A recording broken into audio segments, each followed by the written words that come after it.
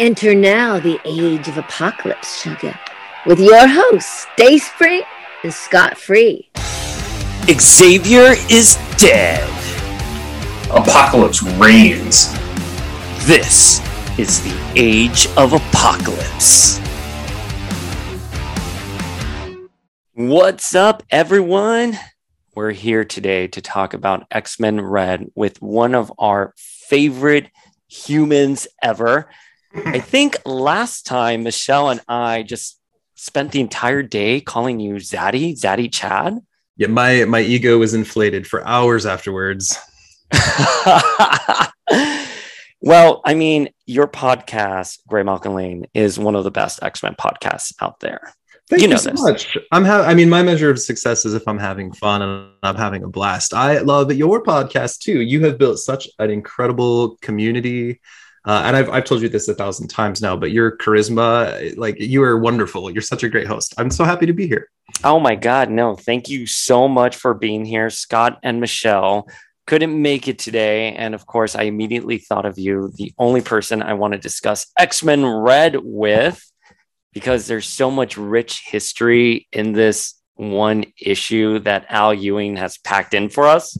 I love writers that layer continuity and make me think and research. It makes me happy. And the art is by Stefano Caselli. I say Caselli because I'm Cuban and I think double L's, but it's Caselli. I've always pronounced it Caselli. I don't have any official notes on that, but okay. I've always said Stefano Caselli, and their work is gorgeous. So gorgeous, so stunning. We're going to get to that last page, but Chad, give us your thoughts. What's your initial reaction here? I mean, first and foremost, I love seeing Storm front and center. We've seen her a lot in the various X books, particularly Marauders lately, and a little bit in Sword. But to see her as kind of the focus or central player in the book with the cast woven around her, this is such a unique part of her chronology. Ewing has such a great understanding of her very rich, complicated character and her rich history. It was just lovely. Her portrayal in this book, I think, is phenomenal. Yeah, I have to tell you, she took my breath away in this book. I thought the scene later on in the issue where she demolishes the throne, I think when she's fighting the shapeshifter, who was, I guess, the sovereign of Arakko. I'm still a little unclear with the Arakko mutants, to be very honest with you. I still don't have a quite grasp on what their society is and sort of all the names of everyone. But I just thought the fact that it haunted her, even as she was sitting down in her own council meeting, and sort of that driving her in this issue was just so beautiful and wonderful characterization for Storm. I really am glad that she is sovereign of our solar system.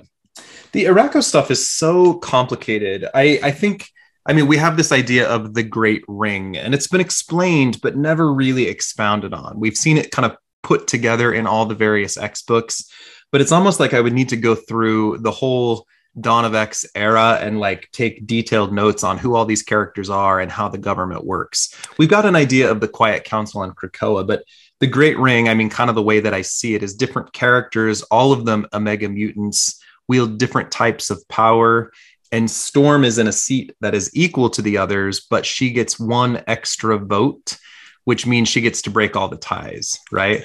And she has to keep fighting for that position as these other mutants challenge her, saying, you don't belong here on Arakko. You're not one of us. And we've seen her, 5 or 6 different times now have to take people down in this, what do they call it? The Circle Perilous, where she has to fight for her place and keep her seat. But in this issue, we see a vote where they are deciding whether they should go back to Amenth, which is what that demon dimension that Arakko was trapped in for so long, and aid Genesis, the wife of Apocalypse, who ruled them for so long. But Storm wins. She gets to make the tie-breaking vote and is voting for peace, where they settle there on the planet. But there's a lot of political intrigue and a lot of very powerful people who are working their way through. So it's going to be interesting to see how Ewing weaves all of that in. He gets carte blanche, right? There's there's a million mutants that he could choose. He can give them any powers he wants.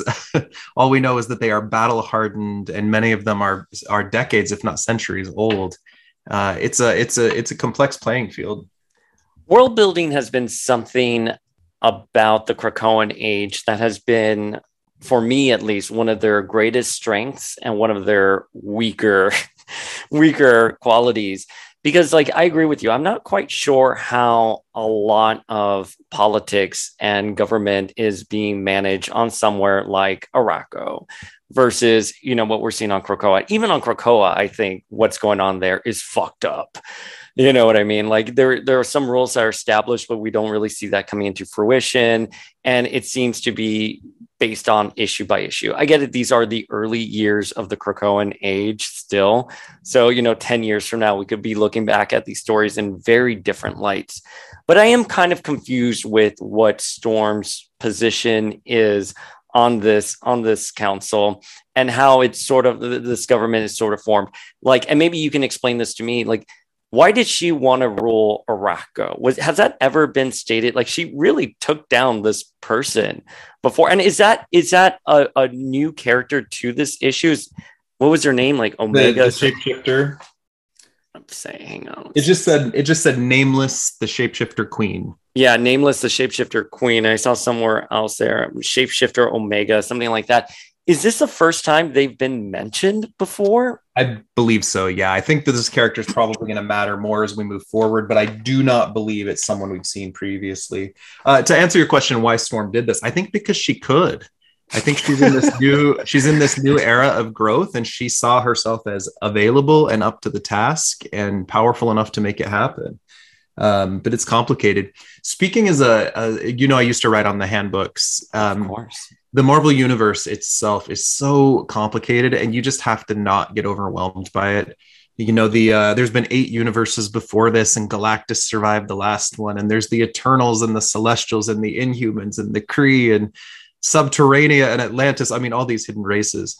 What has happened with this whole Arakko thing is we now get to add to all of this mythos the idea that a million years ago, there were, however long, I don't know how long Arakko was separated from Krakoa. I can't remember, but there were millions of mutants already on the Earth. So previously we understood that the X-Men were ushering in a new generation of increasing mutants, but it sounds like there have been a couple million mutants already. And now we're seeing in Marauders, which is a different conversation, they're going after even an older generation of mutants that the Shi'ar are potentially keeping. So it even adds more. This planet in the Marvel Universe just keeps spitting out fucking billions of superpowered people. That's great. And I do want to say that I do love seeing Storm as sole regent. I do love the idea of Mars being terraformed and having this planet full of millions of mutants, and their powers can be whatever. One thing I loved about this issue so much was the Red Lagoon, and that Sunspot is owning it, and it's just one step in his larger plan. And in this bar, we have quite a bit of trouble stirring up because we have Thunderbird and Vulcan fighting. And I just thought Al Ewing just nailed this scene, and I'm curious for your thoughts on it. But I love the perspective that, the Summers name, the Summers family is something of royalty on Krakoa. I thought that was a nice little touch that he threw there, or at least it's famous enough on Krakoa to merit that people actually recognize it. And Thunderbird being like, I don't care. Tell Cyclops to go fuck himself. And like just bitch slaps Vulcan. I mean, to take it one step back, we see Sunspot sitting at the bar next to this character, Kobach Neverheld, who appeared in Sword Volume 2, number 9. That's the guy that Storm defeated, who challenged her for the throne, like near the end of Sword. And Kobach is sitting next to Sunspot and reveals that he's gay. He had this old lover named Tarlo that he lost. And he's this little monster guy with grass growing out of his shoulders. And that was adorable. It's so adorable. To comment on the Vulcan thing, I mean, Vulcan, this is the original Vulcan, right? So we've had this question about what happens if we clone or resurrect someone when the original person never died. This is what X Factor was supposed to present. So this appears to be the first Vulcan, the one who was believed dead during the, what was it, Realm of Kings storyline with Black Bolt. And he ruled fucking space, man. Not only that, but he's got Deathbird and some sort of baby and an egg out there somewhere. So this character's got a lot to do. This is angry, like, I will destroy you, Vulcan. Okay, wait. So, because I thought that was just a shift in the tone of the character, much like how we saw a shift in Polaris from when Hickman was writing her to how Leah Williams sort of took the character.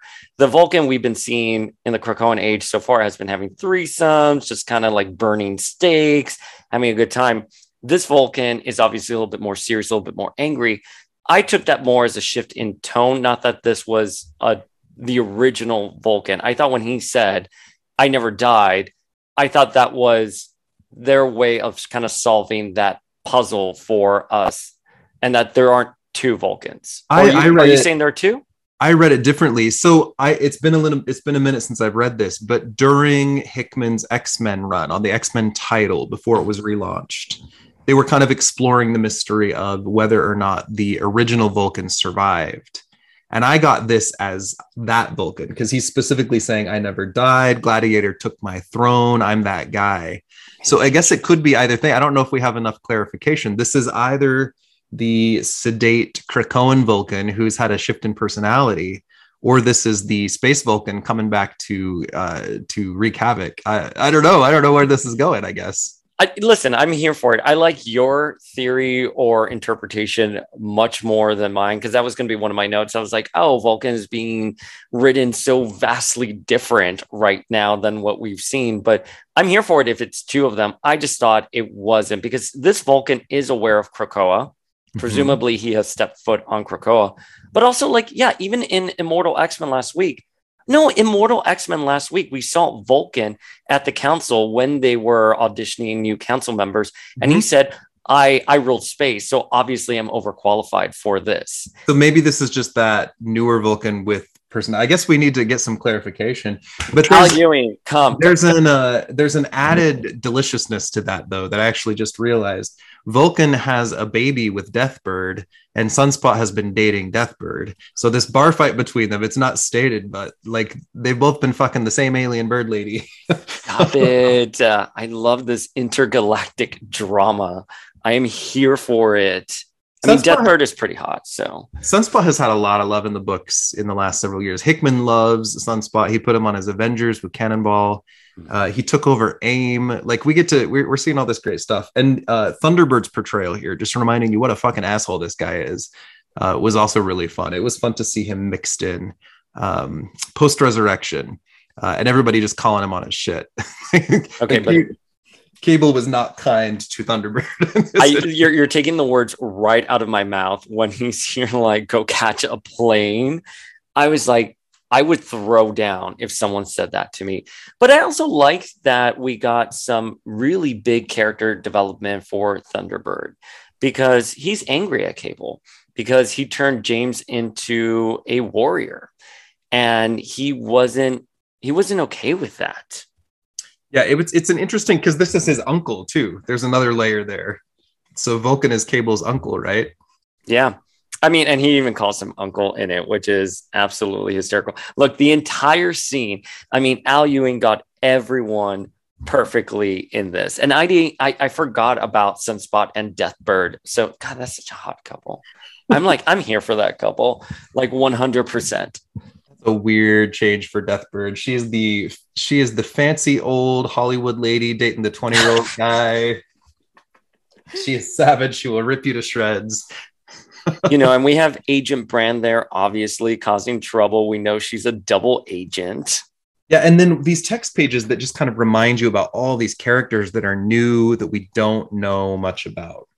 Yeah. Bob Unar and Aura Serrata, but there's all these different mentions of them. Like Ewing has their characters down. He's got plans for them. You can see that. Well, even with the character he introduced, the Fisher King here, which I absolutely love that. I love Arthurian legend.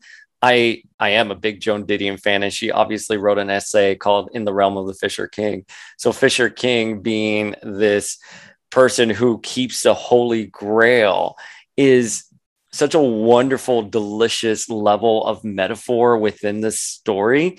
And a lot of like Fisher King deals with pain.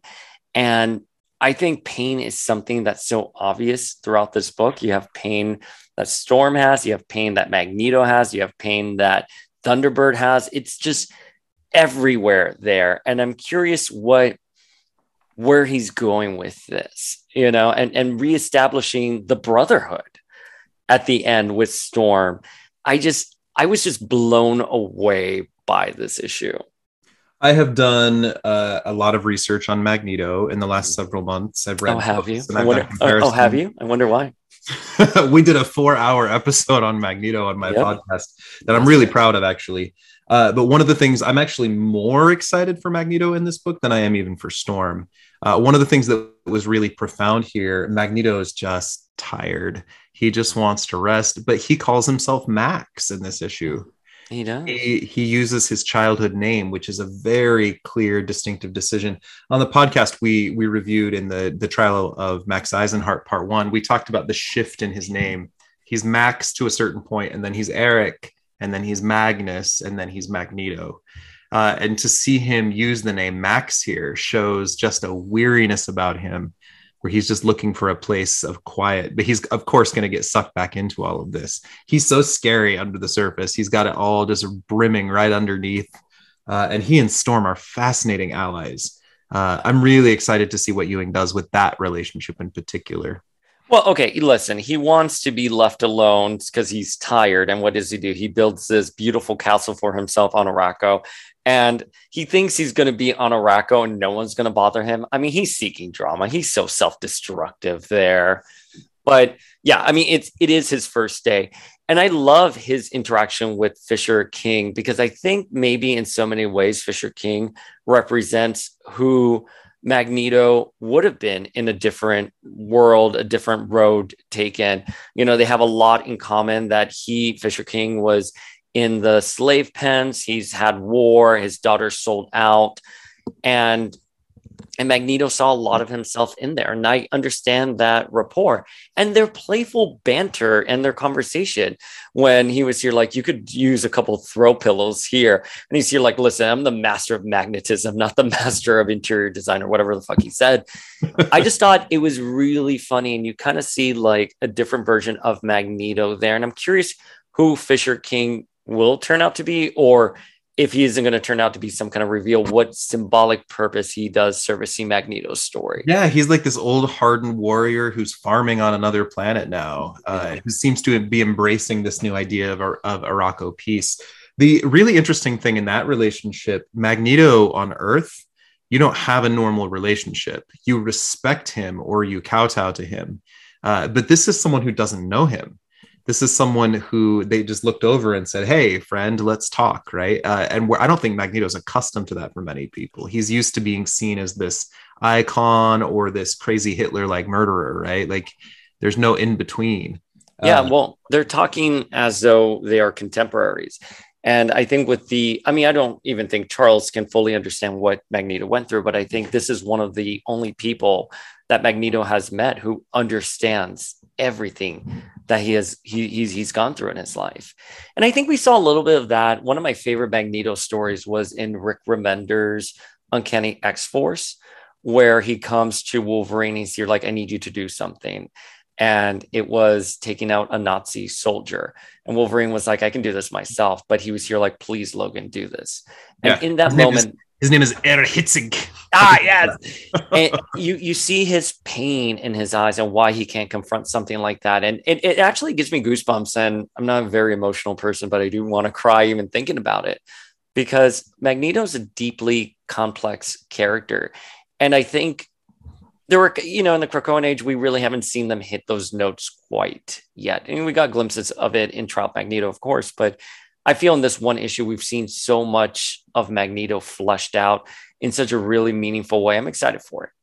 Yeah, I'm really excited to see Ewing work with this character. I think he's going to do a brilliant job. Magneto and Storm, neither of them are easy to write. No, I've seen some interviews with people about Storm. People are so afraid to have bad things happen to her. Like she's a tough character to write because she represents so much, but then it leads to people just not using her. She's only the powerhouse or someone who swoops in to save the day. It's really nice to see her in the spotlight. It's something I don't feel like we've had in a long time. well, and I really want to I'm trying to think of how to express how well Storm was written in this. It's like she's seasoned, she's powerful, but she's also very introspective. And I love that she sort of destroyed the throne and was like, I'm a queen who's going to want more than a throne. I mean, I would never expect going into a story that Storm would just be sitting on a throne, governing, like absolutely not. But I love the end when she walks in and she's here like, let's establish a brotherhood. I was like, oh shit, things got real. And Storm in her history, whenever she goes through a big dramatic change, right? Always has to do her hair. She cuts her hair. She goes through some sort of physical transformation. And she even references, her time in Tokyo or these different versions of her that have been in the past. I don't know that I'm going to need to read it a couple more times. I don't know that I quite understood her transformation in this issue or particularly what it represents. So there seems to be understandings from Sunspot in particular that Abigail Brand is up to something. Mm-hmm. And Brand comes to Storm and basically taunts her about being on the throne and then asks her, like, do you want to help me form an X-Men for this planet? And Storm right afterward destroys her throne, changes her costume, and then says, we need to counter Abigail Brand by forming a brotherhood. And in the room are Sunspot, the Fisher King, and Magneto. I don't know exactly what the repercussions of that are, or if I quite understand what the motivations are. Did you read that differently? No, we're absolutely on the same page. I mean, I kind of took Storm's transformation to be a byproduct of the internal guilt she was feeling about taking on Arakko. Again, for me, like the problem I've had is why did she fight Nameless, the shapeshifter, and sort of dethrone them? That to me, just I'm not quite making that leap in logic there. The way I always kind of thought of it was Arakko or Mars was uninhabitable and they terraformed it, and Storm, being who she is, has sovereignty over that. I didn't know. I mean, it makes sense that she would have to wrangle power away from the Arakkos in order to establish herself as sovereign of this planet that they're living on. That I am totally 100% conceived of, but I just wish I would have seen the motivation there. But it's obviously something that's haunting her. I think everyone knows Abigail, even Sinister knows Abigail's up to something, and they sort of want to beat her in this game of chess here. But yeah, why do it under the radar? Why come in with a new outfit? I love her Hellfire Gala look. I think that Hellfire Gala outfit is immaculate. I wouldn't have touched it. I would have liked it around for a little bit longer, but I equally like this new, punk queen brotherhood, whatever look. It's not terrible for me, but I'm on the same boat. I think your reading is perfect as per usual. You know that Ewing must have proposed that they call this book The Brotherhood or The Brotherhood of Mutants, but they went with X-Men Red. I think the pun for Mars was just too tempting. It was too tempting for them. Listen, I mean, we got another X-Men Red reference in Marauders today, so as a big Jean Grey stan, I'm pretty happy. I love Sword. The first couple of issues of Sword I loved. It kind of went in a different direction that I wasn't wild about. Sword and Marauders both tried to do too much with too many characters rather than staying on a focused mission. They were always great and the art was always beautiful. Yeah. But they tried to tell too much story. Marauders ended up being about the Hellfire Club instead of the Marauders, right? And Sword ended up being about all this space drama instead of this focused team. They still delivered, but I definitely prefer a book like Hellions or X Factor or what Immortal X-Men's going to be, where you take one cast and tell one story, as opposed to trying to connect to everything. Yeah, so we're on the same page. I'm cautiously very optimistic. I've been ranting for months that I'm like, I love the Krakoan Age. I love what it's doing for the X-Men, but the books haven't been really hitting with me in the weeklies. I haven't really kept up with. I definitely think Immortal X-Men and X-Men Red are two titles that I'm going to be just looking at the pub schedule, dying for them to come out and reading them weekly again. So Immortal X-Men took me an hour and 40 minutes to read. I took my time. I've only read it the once, but it took me. I went slow and I read it clearly. And I mean, anytime Gillen puts something out, I put myself into a particular space. Eternals always takes me a good 45 minutes to read. There's an intelligence about it. I got to stop and look up words, and I gotta piece things together and remember history. A lot of books aren't like that. I love the emotion particular books bring out in me, and some I'm ambivalent about, but Immortal X-Men is easily going to be my new favorite. That said, I love anything that Ewing or Duggan write. I think they're both really great rides all the way through. They're fantastic. This is a fun new era. It's going to be really great to see where it all goes. Well, speaking of Kieran Gillen and the Eternals, Death to the Mutants, a new title that was announced today.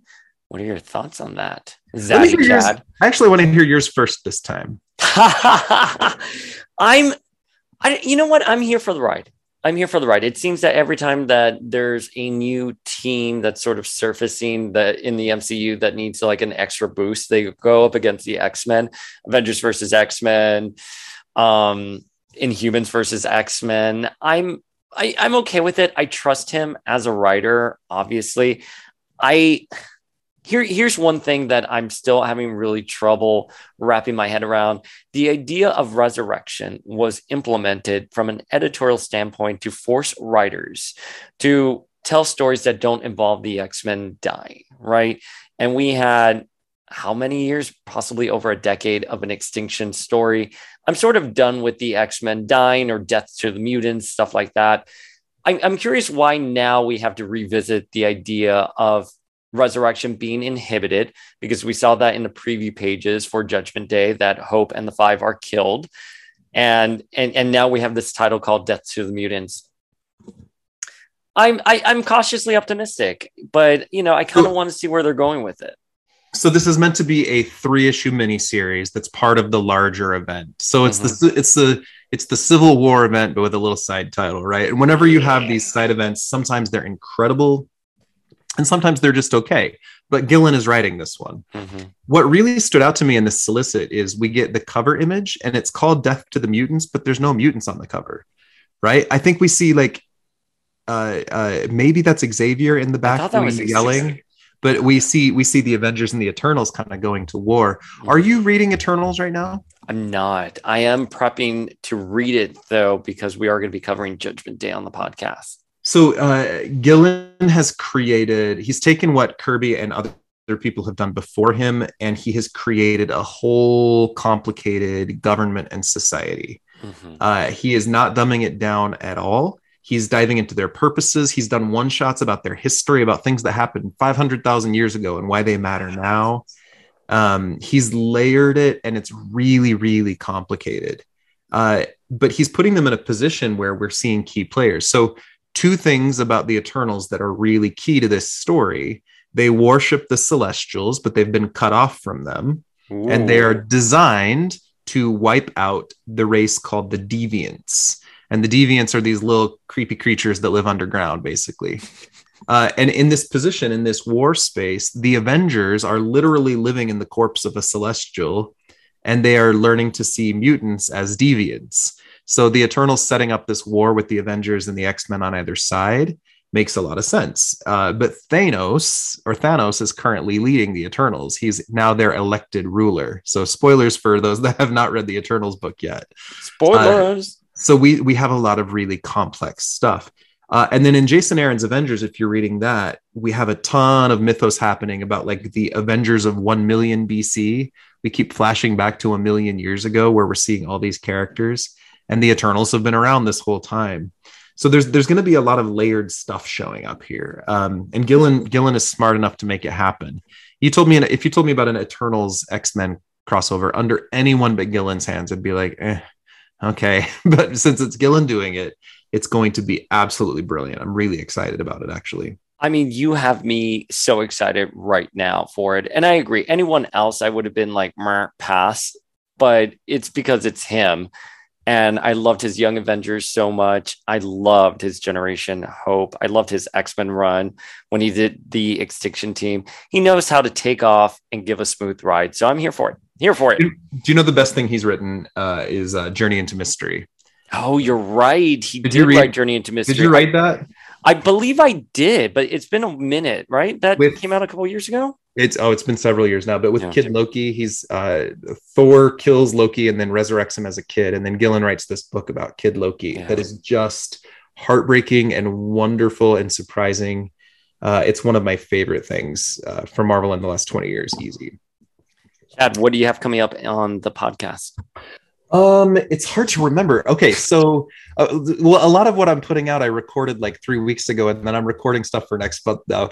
Our next episode, which comes out tomorrow, I don't know when you're releasing this, but coming out on April 7th, is a review of X-Men 40 with the writer Rhianna Pratchett, who is the writer of the video game series Tomb Raider, and she's the daughter of Terry Pratchett, the Discworld series guy.